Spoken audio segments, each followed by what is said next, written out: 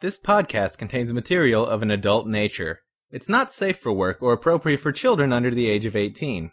If you're offended by mature content, please stop listening now. The stories included in this podcast are not checked for factual content and are for entertainment purposes only. It's secondhand story time.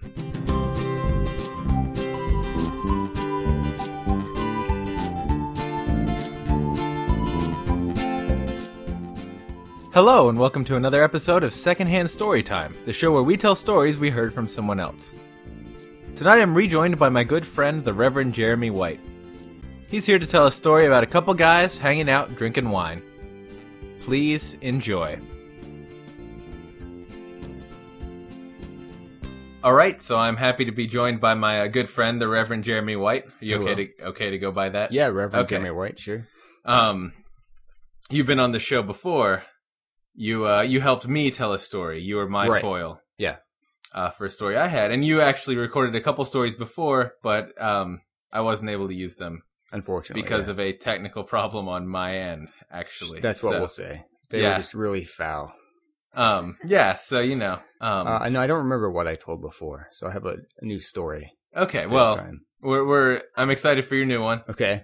So whenever you're ready, go ahead. Okay. Well, this story takes place between a friend of mine and I guess he's kind of the culprit of the story, and he told it to me. So, my friend and one of his friends, I guess we'll call them Chris, my friend Chris. Okay. Went and his friend Brian. Okay. So we're Chris hanging out. Yeah, they like to drink. They're good guys. Right. So they bought some wine. They had a bunch of wine, and they were already drunk. Okay. And they had gone through one bottle already. Okay. And they went there at Brian's place, and Brian really had to pee. And so he went to the bathroom, locked the door, and so Chris really had to pee too. And Brian was already in there.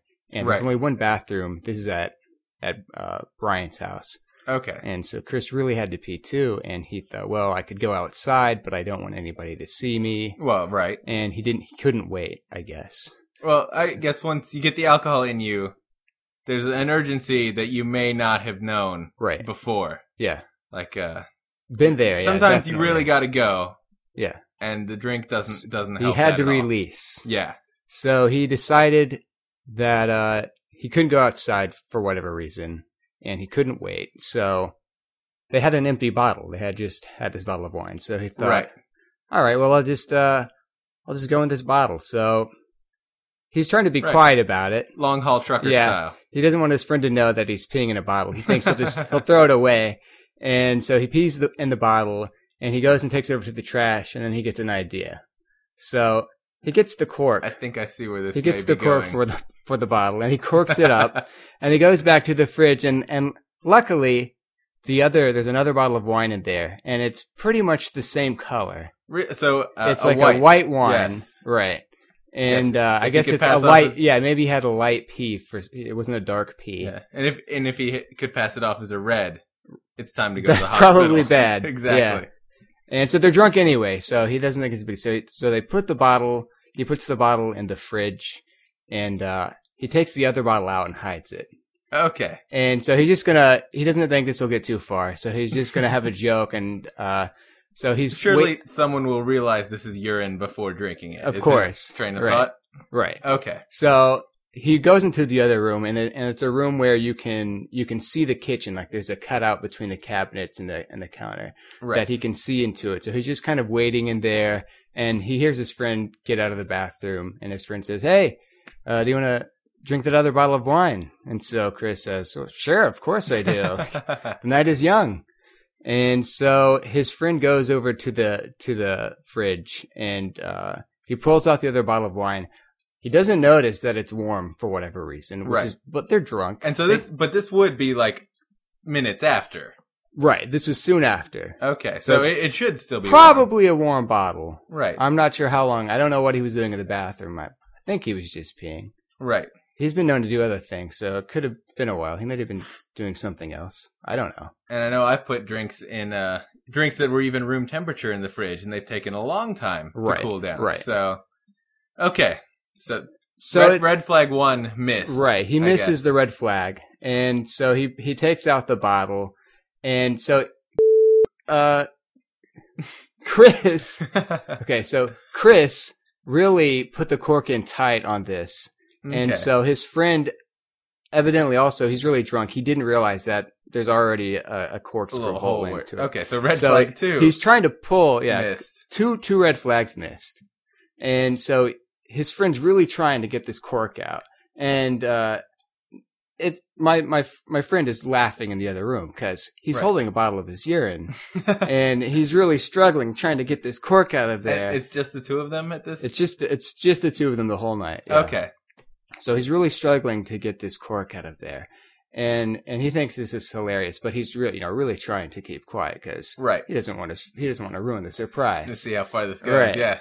And so he's shaking it around. It's like, man, Chris, you really got this cork in there tight. Like, how did this cork get in so tight? Maybe he thought that they already had some, because I can't imagine he filled the whole bottle up. That's true. It must have been. And I guess it's customary to put a cork back in if you're not having having want any the wine alcohol for a while. to escape. Yeah, you always put the cork back in. So finally he gets the cork out, but he pulls it so hard that he splashes what he thinks is wine all over the cabinets. And so at this point it's too much. Like there's urine everywhere. There's urine all over the kitchen, and he's like, Chris, you made me get wine all over my cabinets. And it is not wine. Right. And I think before he pours the glass, finally he can tell that the smell alone it's not a fruity wine scent. Yeah. And the joke is over. And I don't think he's too happy about that. I can see that. Well, on the bright side, he didn't drink any. True. I guess it is sterile to drink, from what I hear. Yeah, I guess so. But not something you look forward to, even so. You probably shouldn't drink it anyway. Yeah. I mean, I wouldn't go out of my way to. No. So I guess if you're really thirsty. Yeah. But that's like desert survival kind of thirst. Yeah. Where this becomes a thought. Yeah. And they had another bottle of wine that was, hidden at this point. So I think that probably made things a little bit better. That's good. Yeah. And these two are friends today still. They're still friends, so yeah. This is under the bridge. No big trouble. These two are kind of troublemakers, so it's probably not a big surprise.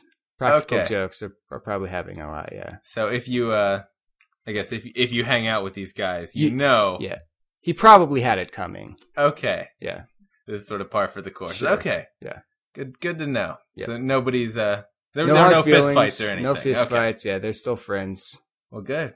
Well, I'm glad that nothing terrible happened. Yeah. And I'm glad it all worked out for them in the end. Me too. Sorry that guy's urine or cabinet smell like urine, but, what are you going to do?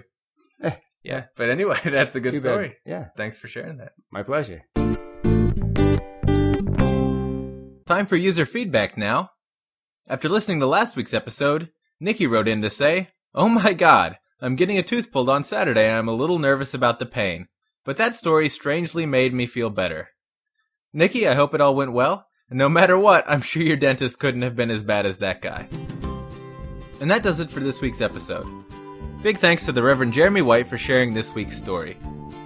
If you'd like to be like Nikki and comment on this story or any of our stories, head on over to the blog at secondhandstorytime.com. While you're there, you can subscribe either through RSS or through iTunes and get the show automatically downloaded every week.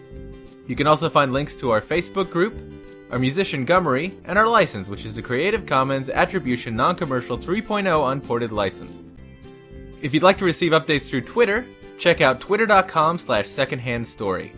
To get in touch with me directly for longer feedback or story submissions, write to Will at secondhandstorytime.com. Thanks for listening, and we'll have another episode next Thursday.